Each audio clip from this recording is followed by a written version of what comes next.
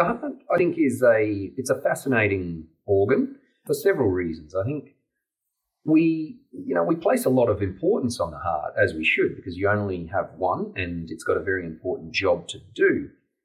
And perhaps I'm oversimplifying, but it's a relatively straightforward organ with a straightforward function. That's the Director of Cardiology at the Cairns Hospital, Dr. Greg Starmer. He's talking about your one and only heart, arguably the most important organ in the body.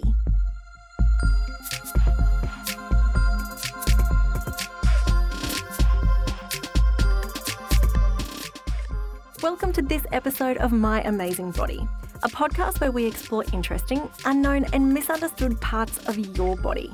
Today, we're learning all about your heart. What exactly is the heart? What does it do and how does it work? Dr. Starmer says the heart is like the engine of a car, and you're the car.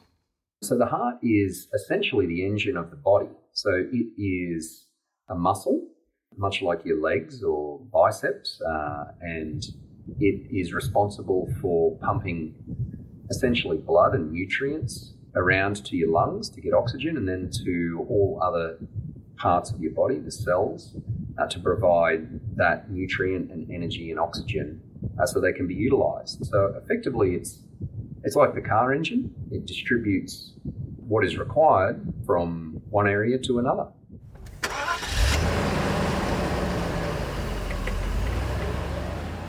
Yeah, the heart has 4 chambers.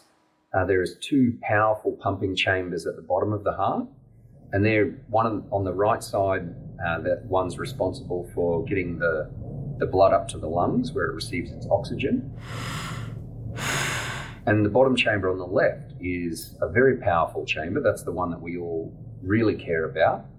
And that sends blood around to the entire body, up to the head first. It's responsible for feeding itself, so it sends blood down little arteries to itself first to ensure that it has its own nutrient supply. And then all the way down to your kidneys, liver, muscles, all the way to your toes and back again. There are 2 chambers at the top of the heart that sit above those 2 powerful pumping chambers, so one on the right and one on the left. And they're effectively reservoirs. They contribute a little bit of kick. We call it the atrial kick because they're called atria. But they effectively receive the blood on the right side from the rest of the body and on the left side from the lungs before it falls down into those powerful pumping chambers at the bottom. If you place your hand on your chest, you'll be able to feel your heart beating. It's busy pumping the blood around your body. But how and why does it beat, and what is your pulse? It beats because it's got an electrical system.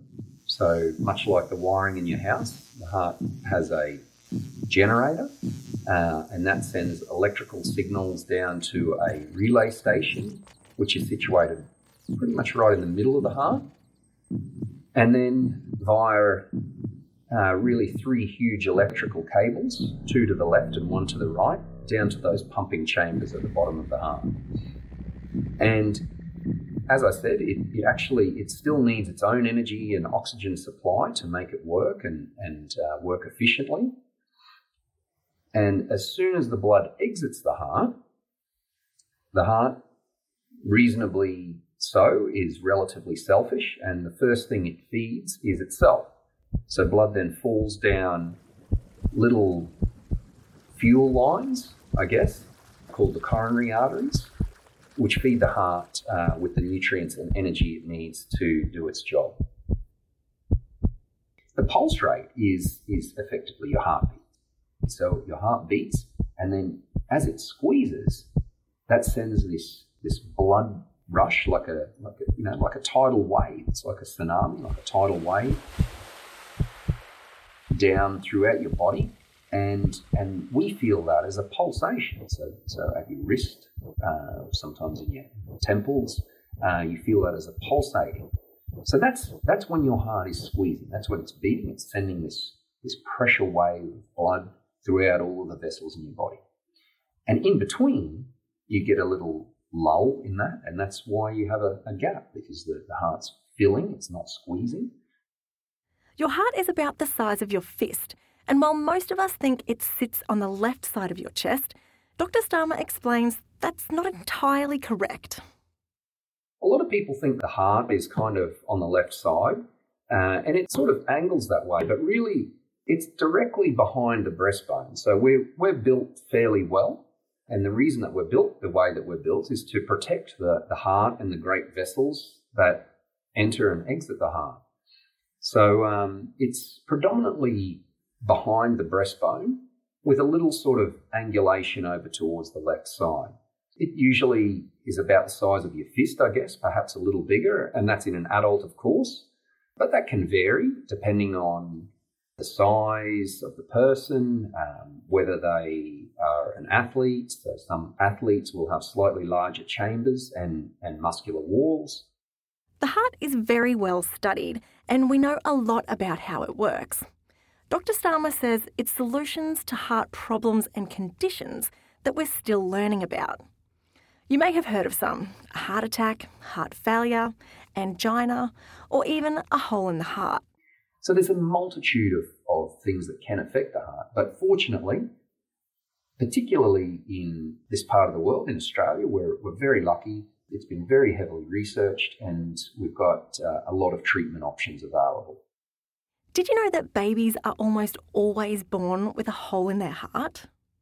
Problems arise when the hole doesn't close up after birth, and sometimes an operation is needed to close it. The hole in the heart is something that you're almost always is what you're born with. In fact, before we're born, and when our heart is being built and when the rest of us is being built, there is one key difference between that part of the human and the post-birth, I guess, the baby, and that is the lungs. And before we're born, we're not taking any breaths, and therefore there needs to be a way to get blood from the right side of the heart, once it's been used, if you like, over to the left side of the heart, and to recirculate through to the areas that is required. Now, normally that would go via the lungs, but before we're born, we're not breathing. So there is typically a connection across there, and that usually closes up in the first 3 days of your life. So you take a breath, and then all of a sudden there's this big pressure shift, and that hole in the heart will close. Sometimes, though, and in fact, in that particular type of situation, up to 1 in 4 people may actually have a little residual opening there. There are some other situations as well where some of the connecting wall between those two chambers just doesn't quite form completely, so there can be little gaps and little holes. And if they're very small, it generally is no problem at all. One of the most common conditions of the heart in adults is coronary artery disease. Dr. Starmer explains that it's all about cholesterol and plaque buildup in your arteries. So this is a disease that affects the little fuel lines that supply the heart with blood and nutrients. And this is the most common cause of death in the Western world. So it's a very, very common problem. And trying to fix these fuel lines, trying to remedy the situation has become one of the most common procedures that occurs in the medical world. So this really all stems back to plaque, to atherosclerosis, and cholesterol.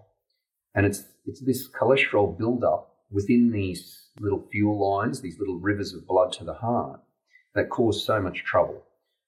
And once certain things occur, whether it's smoking, diabetes, high blood pressure, diet and exercise, or poor diet and exercise, and even genetics plays a significant role, then that can lead to a buildup of cholesterol plaque in the arteries. And what you generally encounter at that point is an imbalance between supply and demand. So the heart is, as I said, it's a muscle, and it needs its energy, it needs blood, and the harder you make it work, for example, by running or cycling or swimming, whatever you want to do, the more it will demand, the more energy, the more fuel you need to feed it. And if there is a fixed obstruction, So if the pipe has a narrowing in it, then it won't be able to receive the energy that it needs. And that will cause certain areas of it to be starved, and that can lead to angina, what we commonly know as angina, which is a tightening of the chest. It's a misconception that women don't suffer heart attacks. Dr. Starmer says they do, and it's about knowing the symptoms, which can be different in males and females. The heart attack is a problem with those little coronary arteries, the fuel lines to your heart. So they run over the surface of your heart, and when they get blocked, they cause heart attacks, and that can be a big problem. That can lead to areas of the heart that don't work very well, and if you have enough of those areas of the heart that don't work very well, then that can lead to heart failure. The presenting symptoms do seem to be different. So males are more likely to present with the usual sort of triad of central chest discomfort, very heavy in the chest, sweating sometimes, and breathlessness, maybe tightness up into the jaw, radiating down the left arm. Things like that are very, very classical symptoms, and they tend to be very common in a male presenting with a heart attack. Females, on the other hand, do have a much higher rate. So they still do present in a similar fashion a lot of the time. However, they have a much higher rate of presenting with what we call atypical symptoms. So that is more commonly with breathlessness rather than the tightness. It may be just a sort of feeling of general unwellness even. It may be dizziness, lightheadedness, or even a feeling of nausea.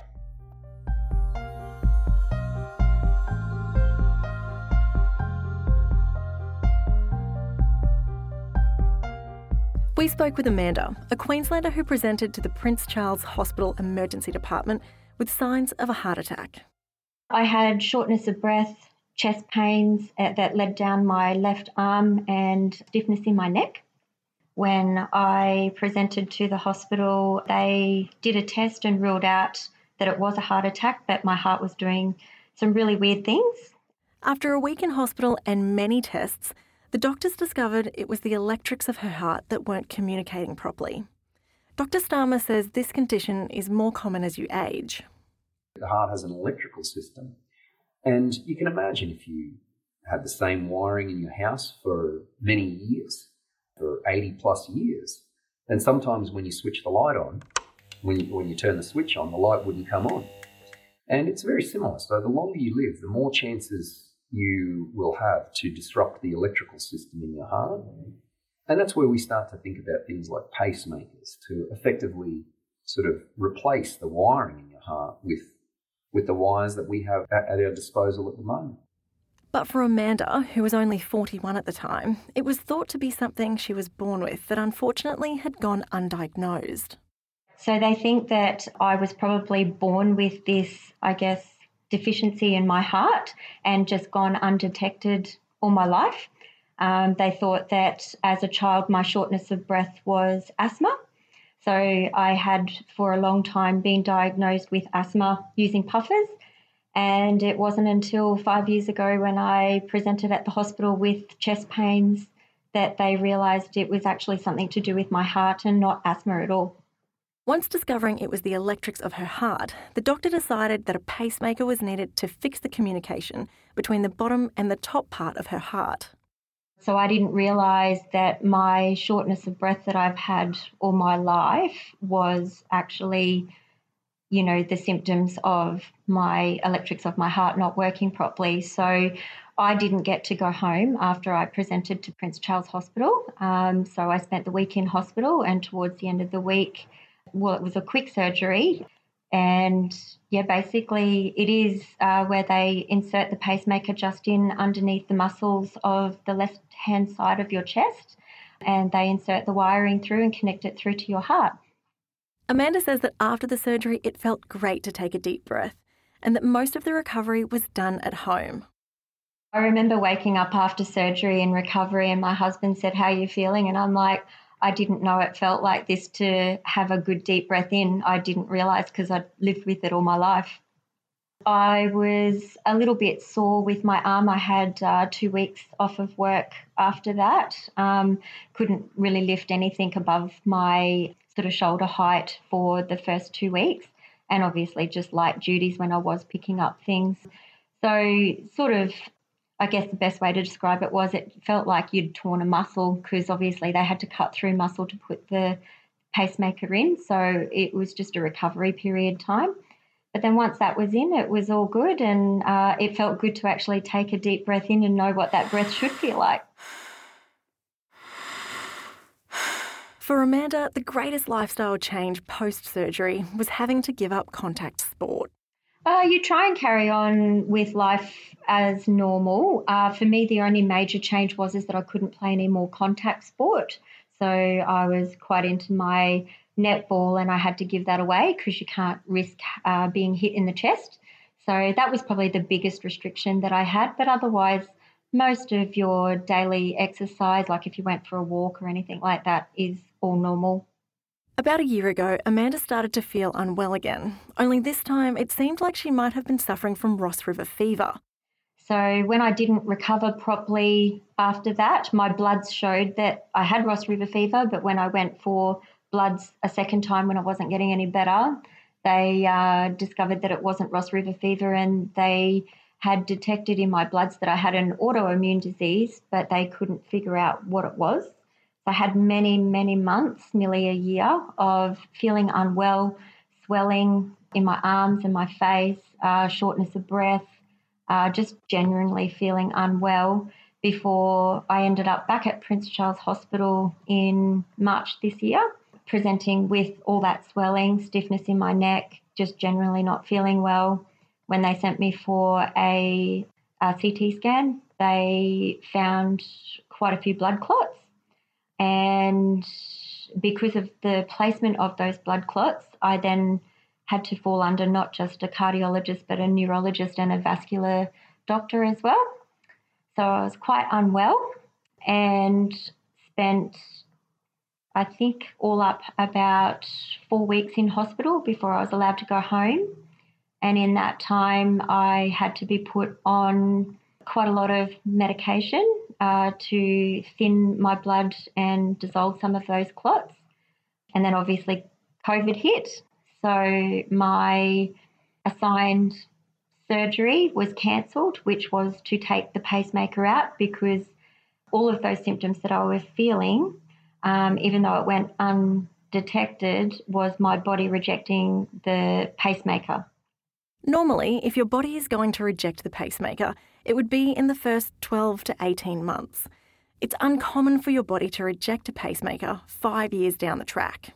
But what they think is that whatever I contracted at Easter last year was a virus, and then my body didn't really recover from that. And that's how they think that some of these clots started forming. And I guess had I been sent back to my cardiologist in the earlier stages, I may not have needed the surgery that I had this year. It possibly could have been fixed with some medication and monitoring. But unfortunately, because my doctors and specialists were looking for an autoimmune disease, I didn't get sent back to my cardiologist. This time, Amanda needed to have 2 surgeries, one to remove the old pacemaker and one to put the new one in place. So I had to undertake 2 surgeries. Pretty scary because it was in the time of COVID. So when they allocated my first surgery, COVID was very at its peak and my surgery got cancelled. But then we got notification saying that Category 1 surgeries would still go ahead, and I was classified as Category 1.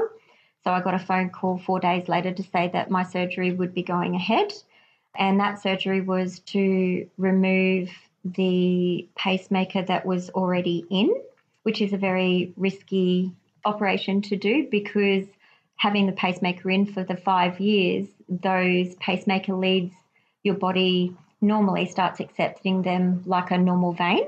And so you have your normal body parts start to attach themselves and grow over those wires. So it's a very risky operation to take out a pacemaker that's already in. Before they could change the pacemaker, doctors needed to make sure Amanda's heart could handle the new technology. It's a different pacemaker that I have this time. So before they took the pacemaker out that I had 5 years ago, they sent the pacemaker clinic up to me in hospital, and they readjusted the settings of my existing pacemaker to see whether I could cope with it pacing at this new style of pacemaker. So the new style of pacemaker that I have is leadless, which means that it only paces the bottom part of my heart. So I had enough, because obviously the old pacemaker paced the top and the bottom chamber, and this new one only does my bottom chamber. But it's a very different surgery for the second one. The new one is very tiny, and because it's wireless, it's actually not inserted in the top of your chest. It's actually done via a vein in your groin, so very similar to an angiogram. After the surgery, Amanda was able to go home the very next day. She and her doctors are hopeful that the new technology will reduce the chances of her heart rejecting this updated pacemaker. Yeah, and so therefore my recovery for that one was a lot quicker, because they're not going through muscle or anything like that. So I actually felt quite good after that operation, and I was keen to go home. I went into surgery late in the afternoon, and I was home the next morning. The pacemaker, the new one, sort of has a battery life between 8 and 10 years. So I guess it just depends on how often that kicks in as to what your battery life is like. So you go for 6 monthly checks at the start, and then, the pacemaker clinic, if they're happy with it, will decide whether they want to change you to like 12 monthly checks or you referred back to your cardiologist. Yeah. But as far as anything else, it's all pretty good, and try and get back to normal life.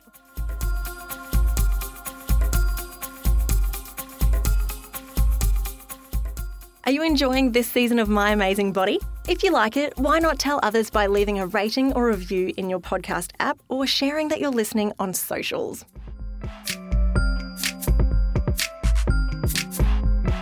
Are you ready for this episode's mystery body part? See if you can guess the body part from the clues given. We'll reveal the answer at the end of the episode. I have a lot of hair follicles. I am among the warmest areas of the body. Blood and lymph vessels travel through me. I'm also known as the axilla. Do you know what I am? Adrenaline or stress can be crucial in activating your fight or flight response, but a lot of stress isn't great for your heart. So stress is certainly something that can cause problems. There is a lot of research into this area as well. Stress causes different types of problems with your heart, is probably the best way to put it. So in terms of heart attacks, stress can induce a particular type of syndrome if it's a sudden stressful event, and we call that Takotsubo, which means octopus pot in Japanese, which is what the heart looks like when you have one of these hugely stressful events, and the heart deforms and changes shape and in many ways mimics a very large heart attack. Now, fortunately, in those types of people, if you get through those initial stages, which most people do with modern therapy, it all completely recovers. Stress can also makes your blood pressure rise, so it causes little neurochemicals, things like adrenaline in your body to go up. And that is effectively a whip for your heart, so that makes your heart work harder. It squeezes down on the blood pressure, on the blood vessels in your body, which is, what we need sometimes when we're frightened and we need to get away from something dangerous. But you don't want to have that all the time, because that can lead to higher blood pressure, and that puts your heart under increased load as well. Have you ever wondered why your heart rate goes up when you exercise? Dr. Starmer explains that it's similar to putting your foot on the accelerator when you're driving up a hill. When it comes to getting the heart rate building up, it is, again, I know I keep coming back to it, but it's very similar to the engine analogy. So if you need to get that car up a hill, or if you want to overtake someone, then you really need to put your foot on the accelerator, and you're making the engine work harder. And therefore you see that little needle going on the RPM, the revolutions per minute. It might go from 2,000 to 3,000, 4,000, whatever's required to get you to do what you need to do, to get past that car, to overtake that car, or whatever's required. And it's very similar with the human heart. So if you need to do something, if you need to exert yourself more, if you need to get up a hill, or if you're pushing yourself to complete a race, then your body will need and demand more. It will need more. And once your heart has hit its sort of maximum output, you can get more by increasing your heart rate. So we talk about the output of the heart. That's the most important thing. And that is dependent a little on the what we call the stroke volume, which is the amount of blood that it can squeeze out. But once that hits its limit, it really is completely dependent on the heart rate to increase what it needs to get around, to get that energy to where it's needed. So that's generally why we see our heart rate pick up when we need to exert ourselves, just to supply the body with what it needs.